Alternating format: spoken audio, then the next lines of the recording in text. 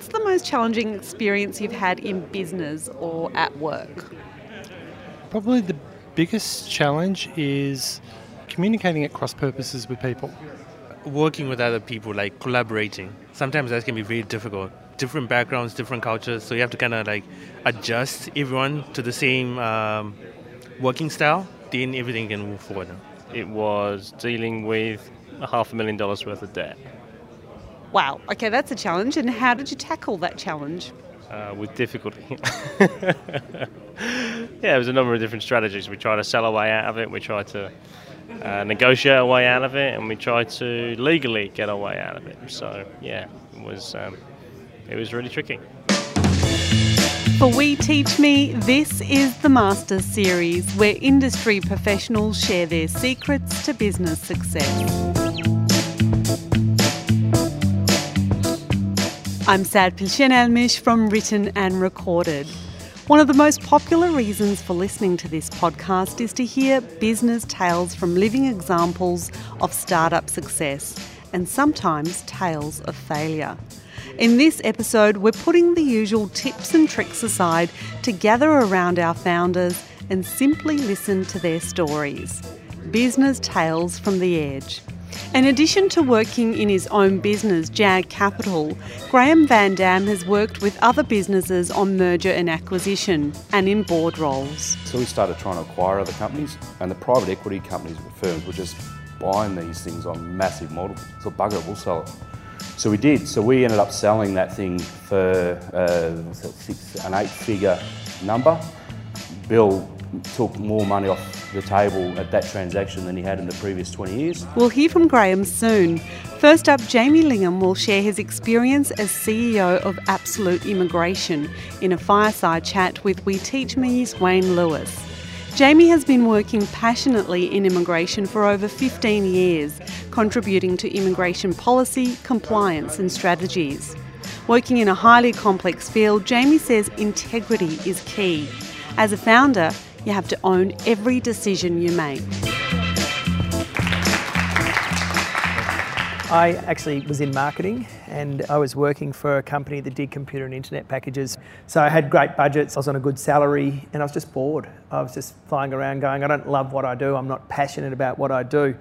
And my dad was doing immigration and he dealt with the sort of seedier end of town. He was dealing with getting people out of detention, and he kept saying to me, you've got to get into immigration, you'll love it. And I looked at the people he was dealing with and I was like, forget it, these people are criminals, I don't want to deal with it. And anyway, so I finally said, okay, I'll give it a go. And I think I was in debt and I had no real plan. I went and did an immigration course and then just decided I'm going to just start. So I started in the bedroom of my house and just gave it a go. Your dad being a huge catalyst for that, was he something that you learnt a lot of in that time, or was he did you have to educate yourself in the process and push on from there? Or? Yeah, the type of immigration that I worked on was significantly different to what he worked on. So I focused more on corporates, on attraction and retention strategies, on doing big compliance pieces for government departments. And so he was good on a number of things that helped navigate the immigration system. But I also had a lot of mentors around, and that to me was the big thing. So I sort of faked it till I made it in a way. You go out and you got the confidence, and then people would ask me, oh, how do you do this, or is this possible? And I'd be like, yep, let me double check, and I'd quickly be back on the phone or on the computer and I'd be checking it. They're like, yeah, it's fine. But I think it's just sort of keeping that level of confidence as well, but also not taking people down the garden path and having a really honest approach with everything that I did. From the early days, are some of those mentors still the same people, or did you have to access a different type of mentor in the early days to what you do now? One of my mentors is a Jesuit priest by the name of Father Michael Kelly, and he started a business that turns over $160 million a year using the church as a buying group. And he's the most honest guy I've ever met. His moral compass is unbelievable. So he was great through the startup time, and then about maybe 5 years ago I sort of said, well, Mick, my business is growing, and he was actually living overseas, and I said, I need a new person. And so he put me onto another gentleman who basically he grew a finance business from, I think it was about 15 staff to 1,500 staff globally. And so he's an accomplished lawyer, he's on the boards of a number of companies, and so I catch up with him on a monthly basis. I buy him lunch, we sit down, we go through some things. And I'll say, look, Bill, I'm having problems with this, so I need hands with that. So, has there only been any times where your moral compass has maybe led you astray in the decision-making process, and how you maybe come back from any of those moments? Look, I think that the answer is yes. I think sometimes you might sort of get a bit compromised when you know you need some money. You've got to pay your bills, whatever. I'm not saying you're stealing or anything like that, but the advice you might give could be compromised. So what I learnt very early on is you've got to give great advice, and just because you think you can make a sale doesn't mean you have to make the sale, and that hurts. But I think what's really served me well is always being honest to people, and if you don't need a visa today, I'll tell you, I'll say, look, you don't need it. We had one of our clients who said we want to bring over a couple hundred people from overseas for an engineering project. I said, give me a technical person, we'll fly overseas, I'll meet with the companies who are recruiting for you. And basically we saw 3 companies, and the company that they'd signed up with was just terrible. They didn't have any pastoral care. They had no idea how they were going to deliver it. The other 2 we found, the project was going to be worth about $3.8 million, including recruitment fees. Our fees probably would have been $300,000 or $400,000. I got back and I said, look, the mining boom's actually coming off. You can find local people and train them up using government subsidies, and we saved the company about $3.6 million. And I missed out on the fee. So the moral of the story with that is, yes, it hurt because I thought, well, this is great. There's a huge win. I'm going to make a lot of money. But money's not the game. I mean, I always look at money as like oxygen. You can't take all the oxygen in the room, no matter how hard you try. It comes and it goes. So it's the quality of the air you're breathing in. Yeah. And talking a little bit about the drivers and some of your drivers, I had a little chat with you before we kicked off, and you were also talking about competition as well. So can you give the audience some insights into the competition and how that motivates you? Absolutely. I mean, I love business itself. I like looking at business and how different business operates. And one thing I've really learned is when you go to big companies, you actually realise that the people in there working at high levels actually don't know a lot. You expect you're going to get to the huge ASX listed companies and the person in HR is going to be this amazing, well-rounded, but actually a lot of them are still stumbling around, and so that interests me a lot. I think that, to get to those levels, I think, wow, how can this big organisation possibly operate with these people in the roles? And so as far as competition's going, I've had a number of competitors approach me to buy me out, and they say, we like your business, I want to buy you. And I just think, look, I'd prefer to compete with you. Why am I going to sell to you? I don't believe in what you do. I believe in where I'm going and what I'm doing and our capabilities and our capacity. And, if I was 65 or 70 or 80, maybe look at selling. But I think that that's really what gets me out of bed. I think, just the fact that you're running your own show, that it is the decisions you make. As long as you own every decision, you can't sit there and blame, the market's turned down or I've done that. You just go, okay, that's on me. What about the difficult moments when maybe self-belief isn't always there? How do you overcome those moments? You always get your days you question yourself, and you hear the cliche about all these stories about business people who got told they can't do it. I sort of got told I could do it. Everyone's, oh yeah, you'll be great at it, this will be great. And it was actually more demotivating than someone telling me I couldn't do it, because then it, just didn't, have the same sort of feel. But there's moments that you doubt yourself, there's no doubt about it, but I think that really coming back to yourself, and one thing my dad did actually tell me, because we're dealing with people at a very emotional level, moving people to a new country and getting their visa and enabling them to stay, it's a highly emotional business. I can't think of, I suppose, medicine and to a lesser extent real estate would be a similar level, but you're dealing with people's lives. And so what he said to me, he said, just make sure you keep something for yourself. Like, so I'll go for a surf and then, I'll get in the ocean or do whatever, and just make sure I can really recalibrate. I have a highly supportive wife. I've got some good mentors around. So it's just making sure that I think you have that level of support on the journey. And as I said, being honest in the way you act and the way you treat people and not ripping people off, that puts you in good stead. Mm-hmm. Can you give us some examples of when moments in your business haven't been going the way you wanted them to? Yeah, absolutely. Back in 2006, I was in Melbourne and my business was just pumping. It was, we were going great guns. I looked around the office, I had 10 staff, and I thought, I'm bored. I want to go do something different. So I said, I'm going to open up in Brisbane. And there was 1% vacancy rate in Brisbane at the time. And so just before the GFC hit, that very peak, that pin of the spike is the second I signed a lease on an office. And I'm telling you, like, the world fell apart. And life doesn't give you one thing at a time. It actually gives you everything. So I had a downturn in the market. I'd employed 3 staff up there. I had 10 staff in Melbourne. I put a general manager on who was just a nightmare. She just put all my staff offside, so 5 staff quit. My EA was stealing money. She stole about 70 grand off me. And then because of that, actually got taken to court for fraud because of a document that she'd put into the Department of Immigration. So you can imagine it was bloody stressful. Anyway, so I had 5 staff in Melbourne resign and went up with a sack of cash and I came back with 0.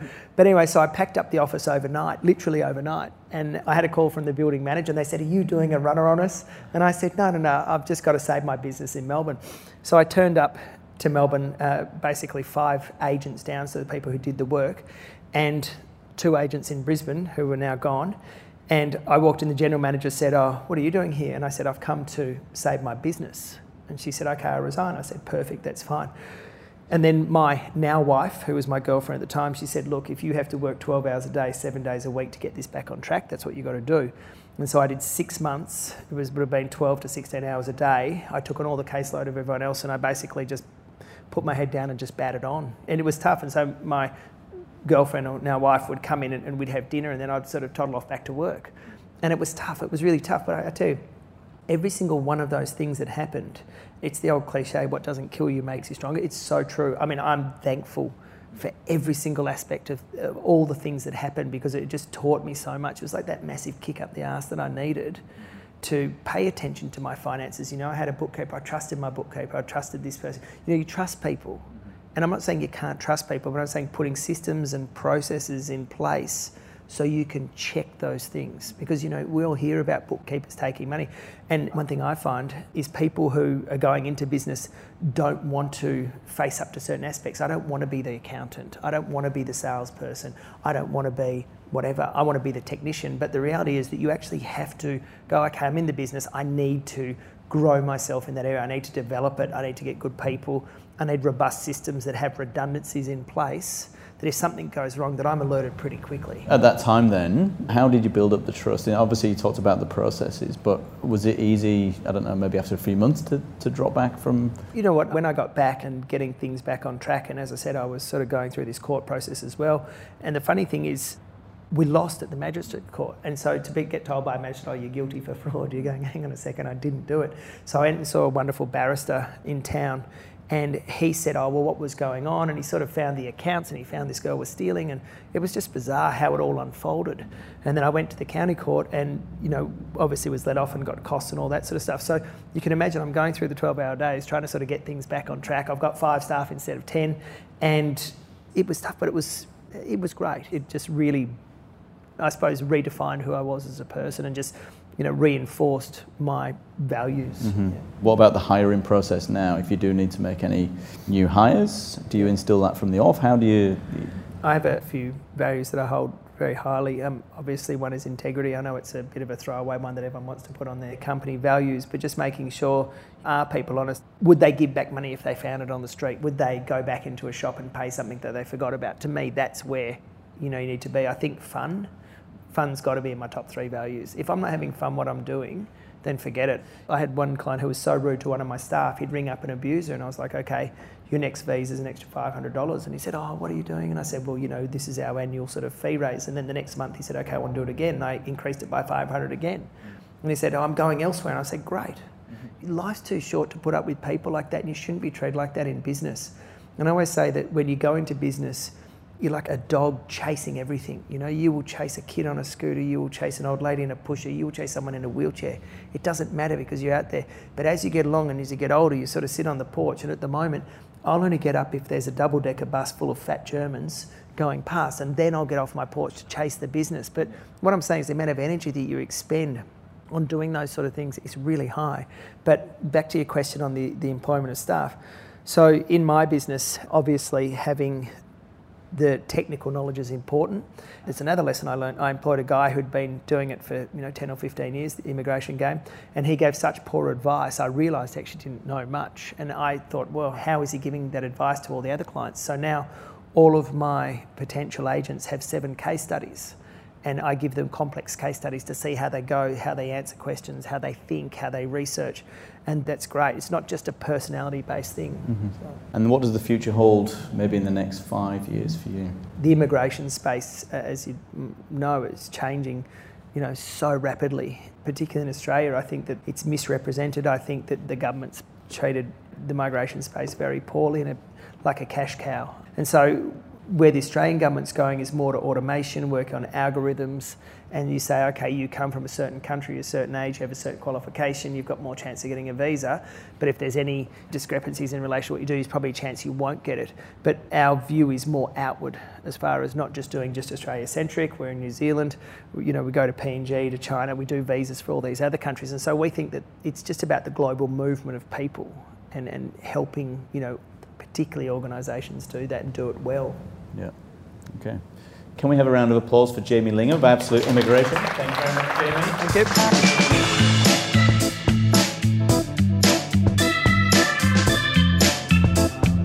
I loved how Jamie said money is like oxygen, it comes and goes. What a great analogy. So if you can't take all the oxygen in the room, it makes sense that you can't take all the money in the world either. Next up, we'll hear from the Managing Director of JAG Capital, Graham Van Dam.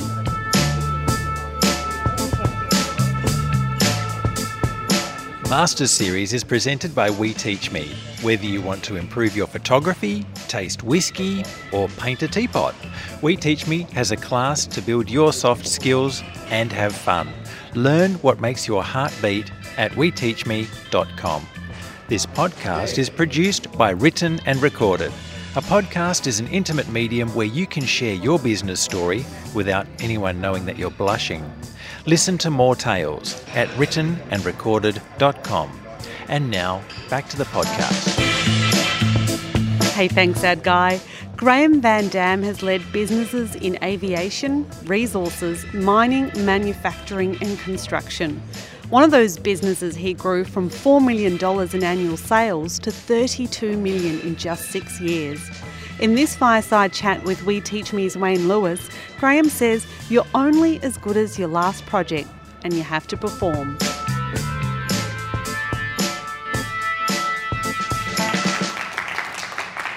Originally I was a mining engineer. I'd worked in Australia, Indonesia, in the UK, and then moved back to Australia in 2004. At the time, I was offered a role with this drilling company that was based in Melbourne, basically on half the salary that I had been receiving working in the mining industry out in the back of Queensland and Indonesia, or going back and working for BHP as a dragline engineer. And when I went for the interview, the owner at the time, Bill Sides, said to me, and he was in his 60s, basically said, look, within a couple of years you're going to be running this joint. And I was a 26-year-old and I thought, oh, this sounds pretty cool. So I started with them, and then, it was a business that very much first, second, third generation. So at one point it was the largest privately owned drilling company in the Southern Hemisphere. But unfortunately, through Bill's ownership, the market had changed, it become a lot more compliant, there was a lot more competition, and they basically had struggled. They sold off their piling division. It was very competitive in Melbourne.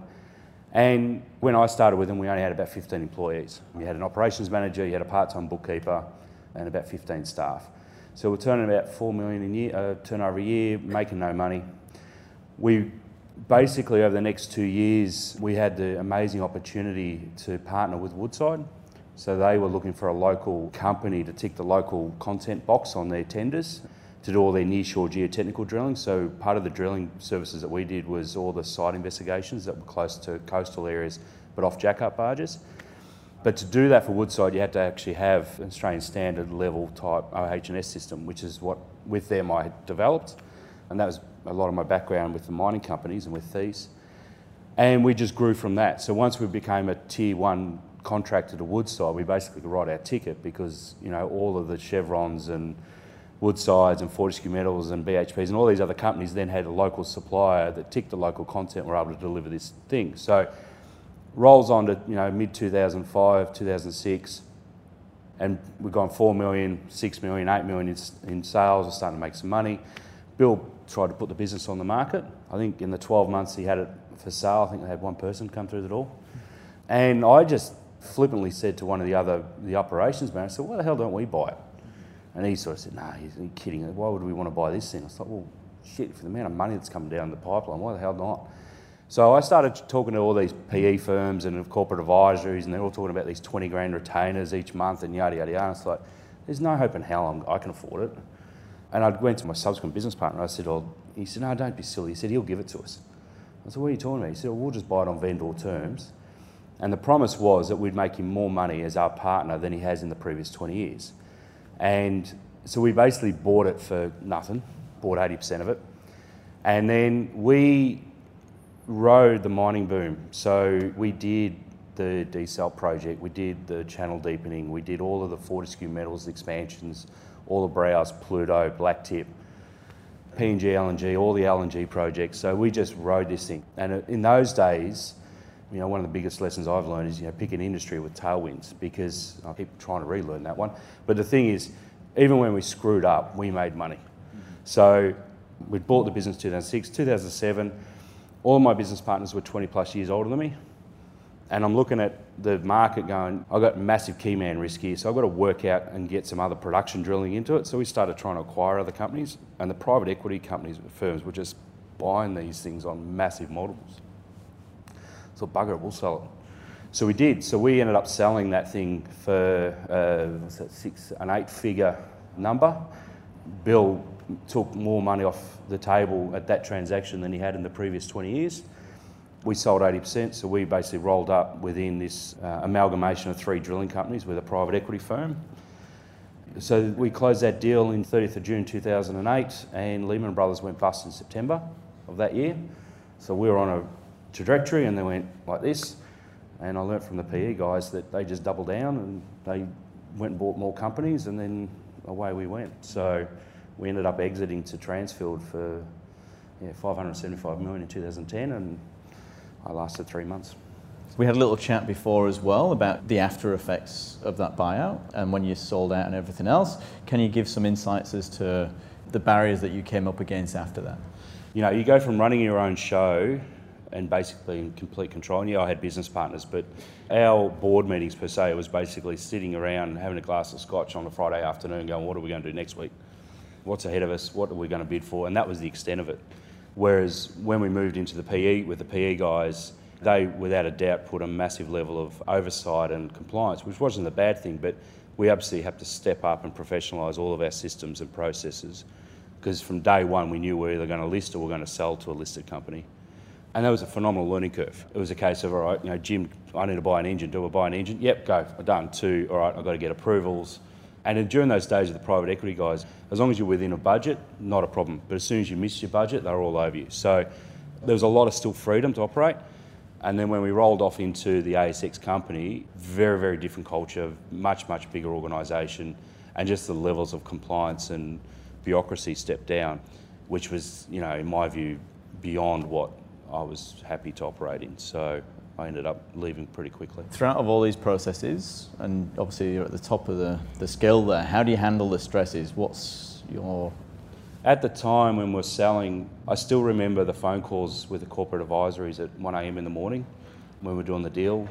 The reason we sold for the business so well was we had no depth in the organisation. There was literally myself, my business partner who ran the operational side, I ran the commercial finance side, and we had an admin manager, and that was the management team. You know, you're pulling 60, 70-hour weeks, and then you do a transaction on top of that, which has got, you know, all the hours and managing DD, and we had a good corporate advisory guys, but at the end of the day, we're the ones that got to answer the stuff. So at the end of that journey, I ended up spending a week in hospital, burnt out at the age of 31, and I've never, ever worked those sort of hours again. I chose not to, you know. So how do I manage stress nowadays? It's, you know, I'm in the office generally from 8:30. I get home generally at 5 o'clock, Monday to Friday. My business is a product business, not a service business, the business I have at the moment. You know, I'm heavily involved with Scouts with my kids. You know, we do a lot of travel. I've got a very good general manager that runs the day-to-day of the business, so I have 0 client-facing and effectively 0 supplier-facing role in my business now. And that comes with a cost, but at the same time, it gives me the freedom to be able to do what I choose to do. So my view of business, and for me, the businesses are there a vehicle to fund the lifestyle that I want to create for myself and my kids. I'm fortunate I've ticked the box. I've got the T-shirt for growing the big business, and I've had the massive staff and the rest of it, and I just don't want to play in that space anymore. What were some of the things that maybe, some of the hurdles that you came across, the big blockers for yourself that made things really difficult? Oh, it's not so much blockers, it's just workload. You know, at the end of the day, with service businesses, I mean, we're all contractors, so it's highly competitive.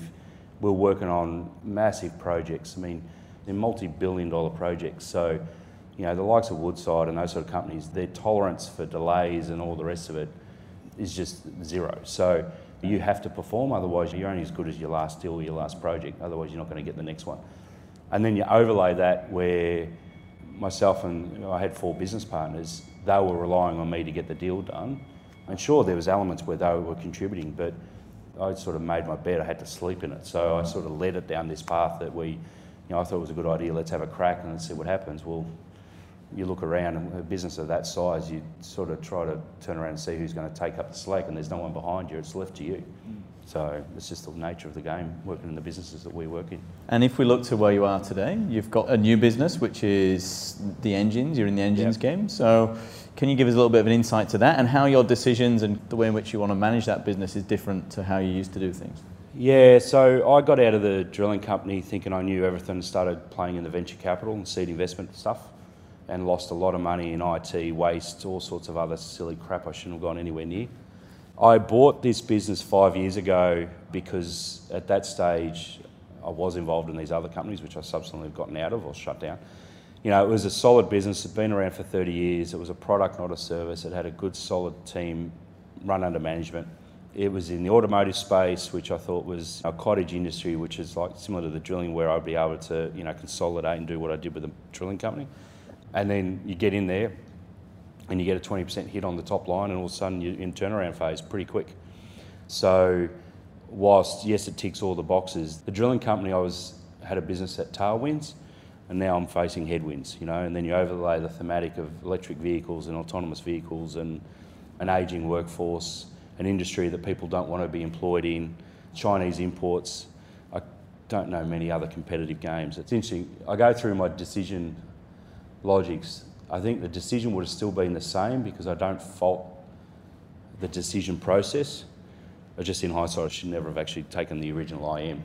Okay. So, but it's just the nature of it, yeah. You talked about resilience and the hard work ethic there. Is there any other values that you hold close to your heart, your organisation? Yeah, I mean, we do. We, you know, my philosophy is, as far as R&D goes, it's rip off and duplicate. So we continuously improve. We've ripped off Atlassian's things so we don't screw our clients. So we run through these sort of things, you know, open and honest, and, you know, the integrity type thing. You sort of say, well, you know, we want to have your own word, you know, you open and honest conversations. So one of the questions I always ask is, you know, when is it okay to lie? If you're a parent, you say, well, you know, so it's an interesting way of seeing where people's views of that is. And I don't have them plastered all over the walls, but we are continuously talking about it. The business which I bought, you had situations where the sales team didn't actually know what promotions were actually in the marketplace at the time. Whereas I've walked in there and very candidly, and we had to because we had to do a restructure pretty quickly, was, you know, here's the revenue numbers, here's the profit numbers, this is what it costs to actually produce a product, and that's why it's no longer competitive. Continuously communicating it. And it gets to the point where now, you know, I know I've got a workforce on the factory floor that are knocking down my door telling me they want me to get back in front of them and talk to them because I haven't done it for a few weeks. Next week.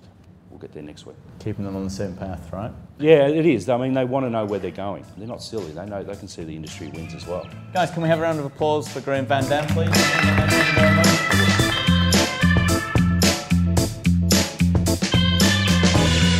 So at the age of just 31, Graham found himself burnt out and hospitalised. The lesson there is your business should be the vehicle for the lifestyle that you want. Thanks, Graham. And thank you, Jamie, as well. Next time on Master Series, Business and People, Culture and HR. From forming and storming to norming and performing, building a great team is vital to your startup, and we'll hear from 2 experts on how to hire well.